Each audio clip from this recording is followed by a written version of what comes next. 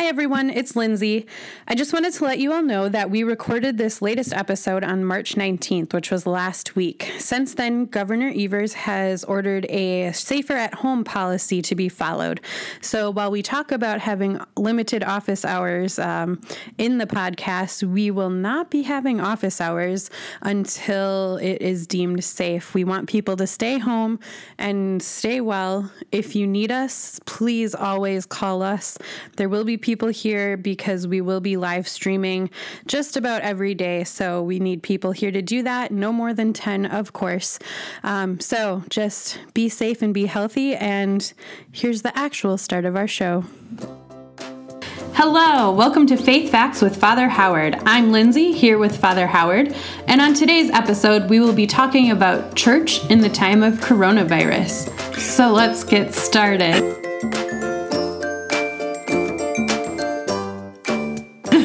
I wanted to jump in there a little bit faster than maybe I should have. But before everybody turns it off because you've heard the word coronavirus again, we're not going to spend the entire time just talking about coronavirus. You've heard plenty of information, and there are so many facts and so much coming at us that I do want to speak to the issue a little bit because it is important, and it certainly has an effect on our lives on a daily basis. And it seems to be changing. But we also need to bring this in the context of faith. It would be, I think, irresponsible for us as a church if we did not somehow bring this into a faith context and saying, look, we're not just facing this on our own, but that we have that we have our faith that speaks to us about this. And we have our faith that really, literally, I was reflecting a bit on the readings of this Sunday, of the fourth Sunday of Lent.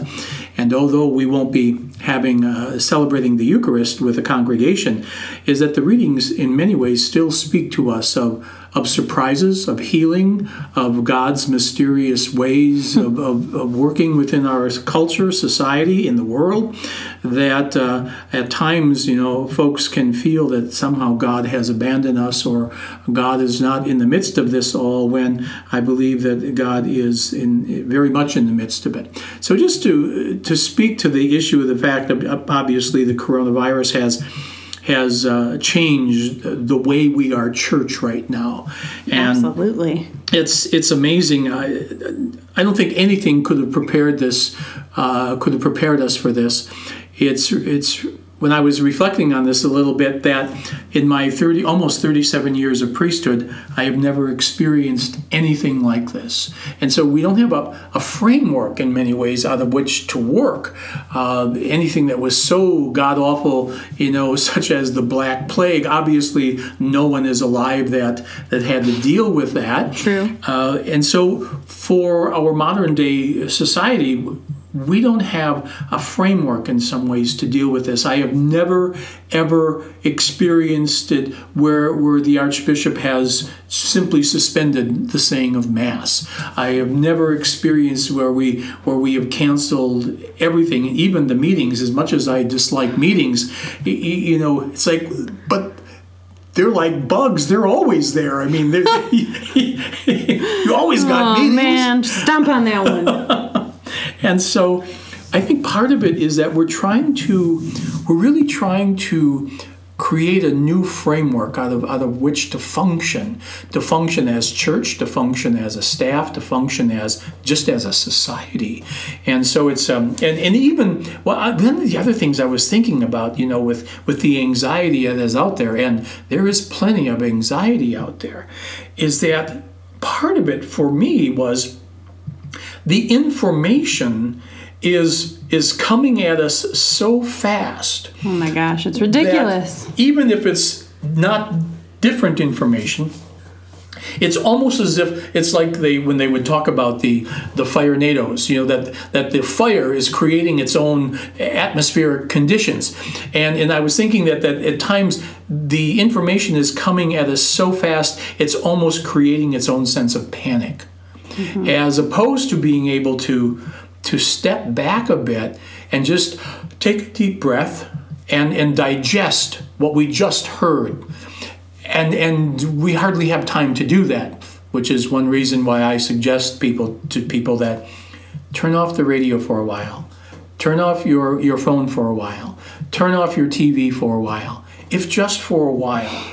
Because we are hearing, and many times it's the same message time and time and time again. It's creating a sense of panic. And it's interesting how there's an old adage that says, how does a person eat an elephant? One bite at a time. We can't swallow it whole. And when I think about this, is that the information, again, is creating such a large elephant that we don't have time to, or we're not taking time to take a bite in order to digest some of what was just said in order to create that framework that we need.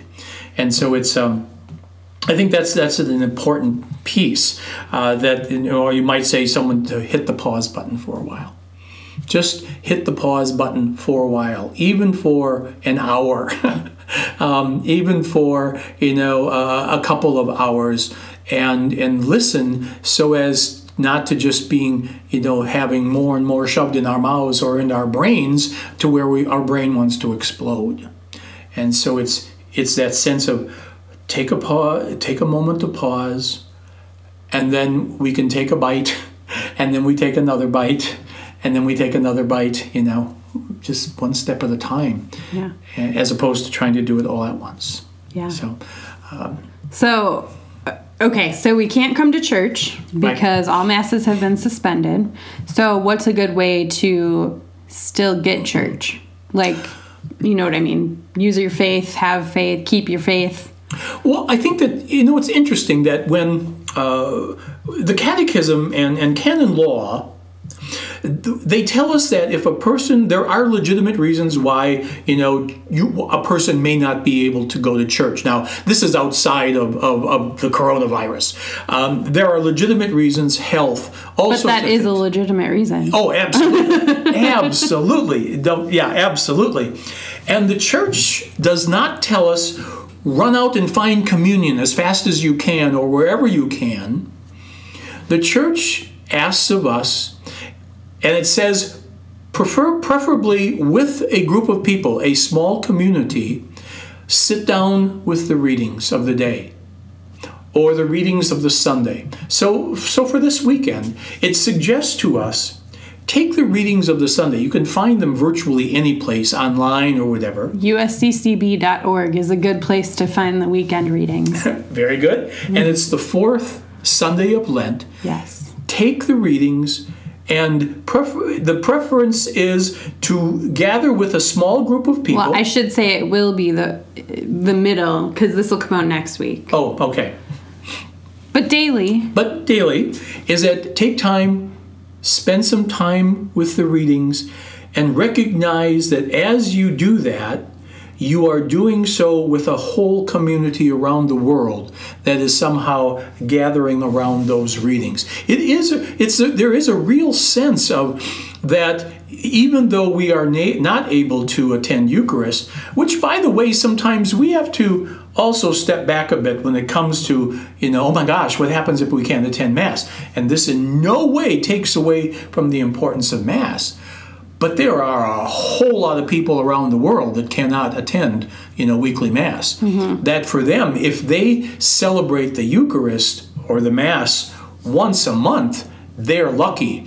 There are many places in the world, if they can celebrate it, a couple of times a year, they are lucky. So one, we have to step back a little bit and presume that our American experience is the experience of the whole world. It's not. It's simply not. And we have to put it in a perspective that in many ways we are united with our brothers and sisters around the world that simply are not able to experience Eucharist for lots of different reasons. But what they do is, or I wanted to say what they do is, they gather around the Scriptures and unite with their brothers and sisters around the Word of God. And that can bring a tremendous sense of unity, a tremendous sense of God's presence, a tremendous sense that we are in this all together. It's not just us. We're in this all together. This happens to be obviously a pandemic that certainly unites us in lots of different ways. But sometimes it's recognizing that these kinds of things, and please don't misunderstand me, I am not saying this is a good thing by any stretch of the imagination, but these moments at times can unite us with our brothers and sisters around the world that are part of us as a church that experience this on a regular basis. The lack of being able to celebrate Eucharist. I was in a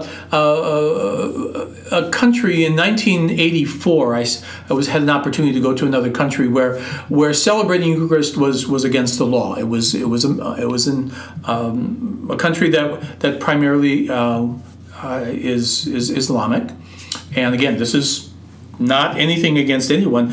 That was the reality, and so I had an opportunity to take the place of a priest that was going on vacation, and because of a connection that I had an opportunity to go and serve the Catholic population in that country for a little over a month.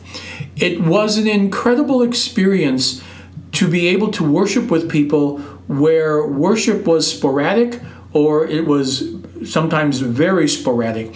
And I remember one thing in specifically, that it was a Wednesday morning mass at 8 o'clock in the morning.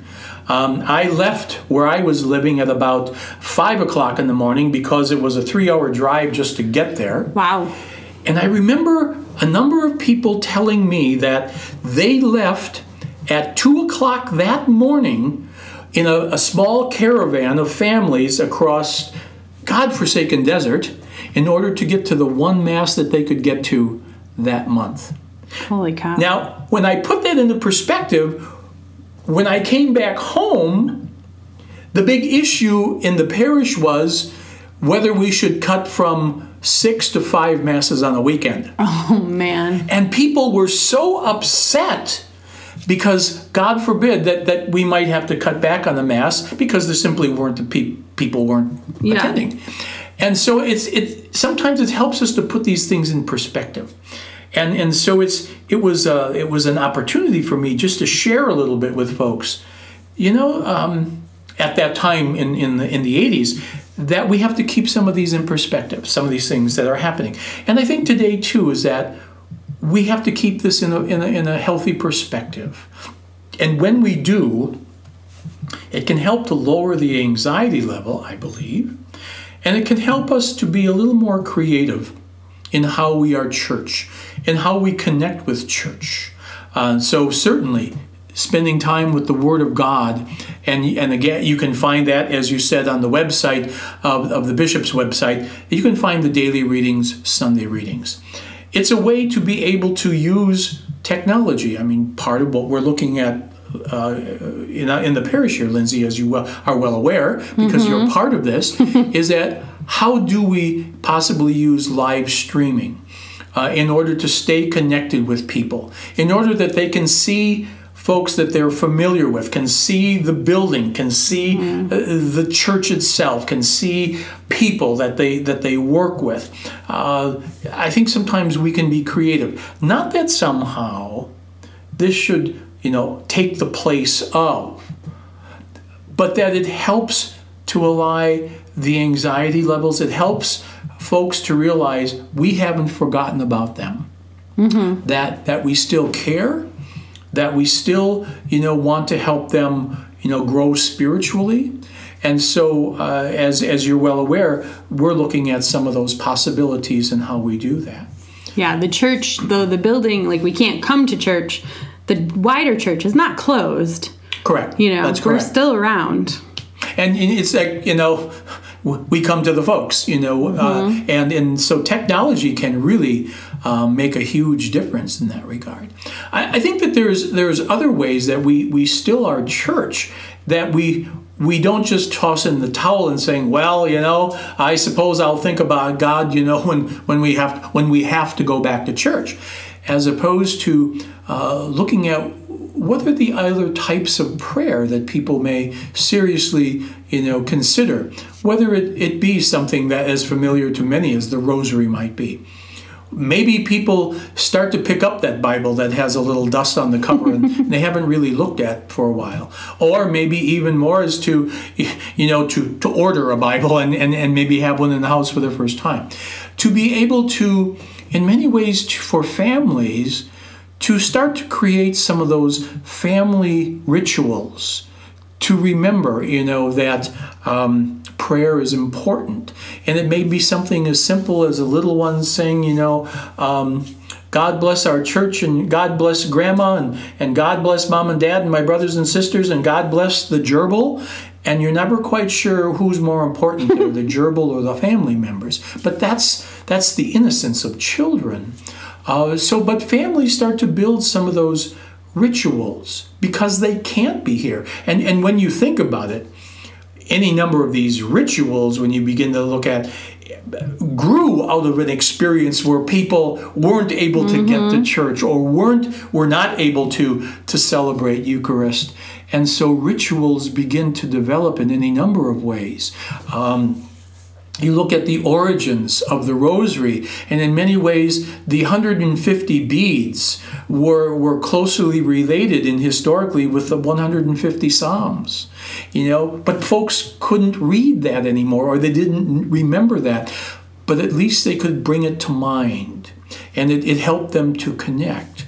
You think of the rituals and the prayers that came out of a terrible time in our history during the First and Second World War.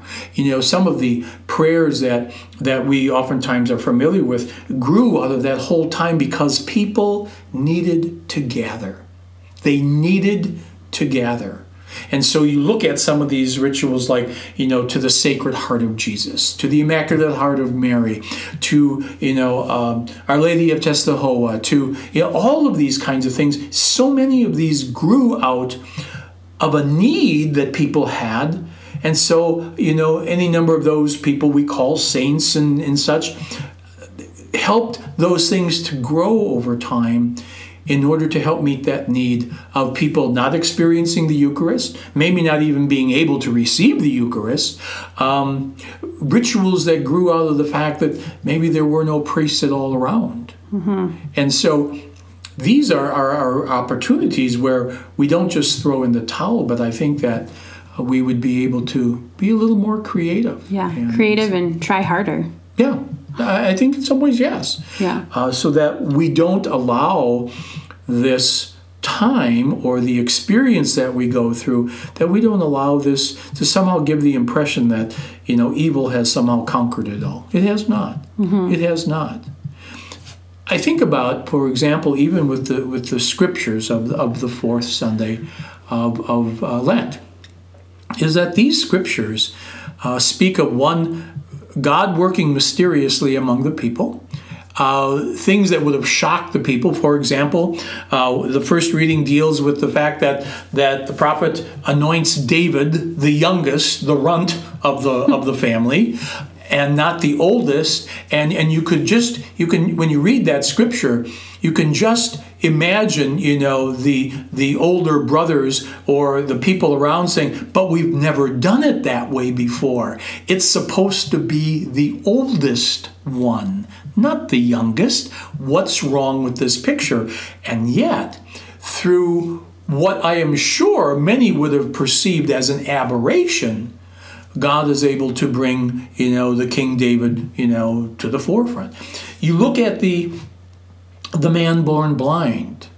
And we think, wow, well, I would love to be able to be cured. Well, first of all, that's because we are able to see. Many of us are able to see. I can't imagine what it would be like being born blind, that you would never have a sense of image, a visual image or color.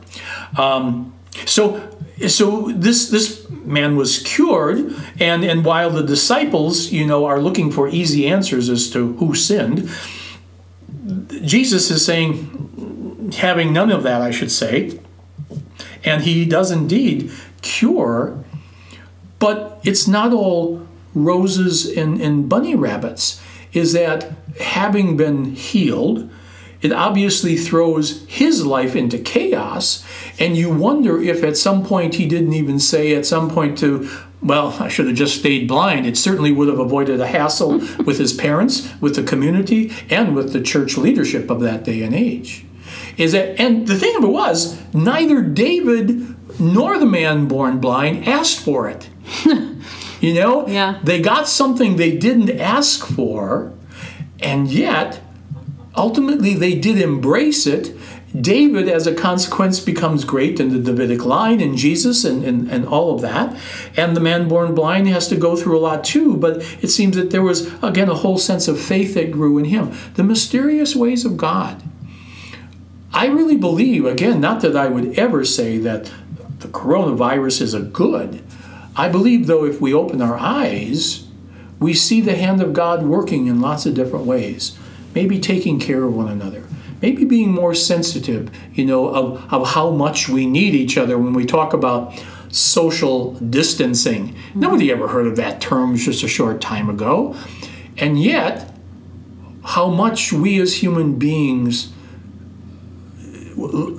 yearn for human touch and connection. Yeah. Of how automatic I find myself in a number of times.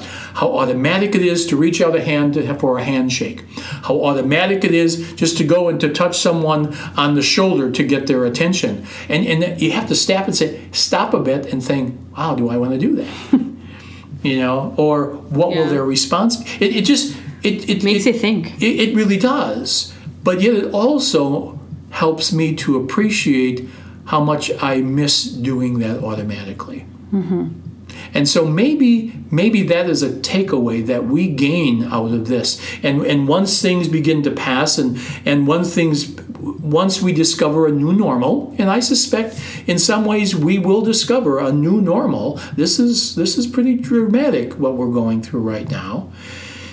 Once we discover that, we will think about what it was like before, and we do that all the time. If you've ever done any flying, mm-hmm. before 9/11 and after 9/11, very different. And we tell stories, and younger folks who listening to us, are aghast. They say, "What do you mean you could just walk there? What do you mean you could just take whatever?" Meet someone at the gate. Exactly, yep. And they just can't they can't wrap their head around that. It sounds like so bizarre. Uh-huh. But those who have had both experiences, we look at that, and maybe we grow in a new appreciation of some things these days.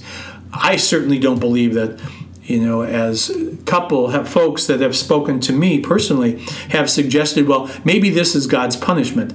I don't believe that for a moment. I don't believe an all-loving God does that. Is God in the midst of all of this? No question at all. Absolutely. Absolutely. We just have to figure out how, and I think we have to open our eyes again, as the scriptures remind us time and time again. We have to open our eyes to the mysterious ways of God. And as we do that, it helps to keep things in perspective. And calm and can really make a huge, huge difference. And we want to make sure people know that even though we might have slightly shorter office hours, the staff is still here. So if you have problems or questions or issues, just give us a call. And the other thing is that, the sacraments still take place, mm-hmm. For anointing. We have to switch things around a little bit, mm-hmm. but it's important for folks to know that we really are here to serve the needs of the people. That has not stopped. And even, when you think about the fact that even though we are dealing with all of this, is that I believe the power and the grace of God is much greater than any virus. Doesn't mean I'm going to be stupid. Doesn't mean I'm going to do foolish things. But it does mean is that we can't stop being kind and Christian to one another. We can't somehow stop watching out for one another. And when you think about the history of our church, is that, the church has gone through a lot, and where people sacrificed a lot in order to make sure that the Word of God, was brought to people. They faced martyrdom and disease, and they faced hardships and rejection and all sorts of things. It did not stop the Word of God. Nope. It does not. We're still here, so exactly, clearly it did not stop. And coronavirus will not stop the Word of God either. No. And I think it's important for us to be reminded of that. Yeah, to be absolutely. Reminded. So go out. Well, don't go out. Sorry. Enjoy each other's company. I know it can be crazy in a small house with a bunch of people, but enjoy each other's company because you don't get this all the time. Help a neighbor if you can. Call a neighbor. Call a grandparent. Older really. person. Write letters. Just make sure people are doing well. I mean, that's being God too, is checking on your neighbors. And I think these are the kinds of things that draw out from us a lot of wonderful creative ways to be that presence in ways that we simply had not thought of in a while, or maybe we simply had not experienced in a while at all. Yeah. And reach out to us if you need us, because we're here. Absolutely. So, we may not see you in a while, but we will see you again. Amen. Until next time, have a good week.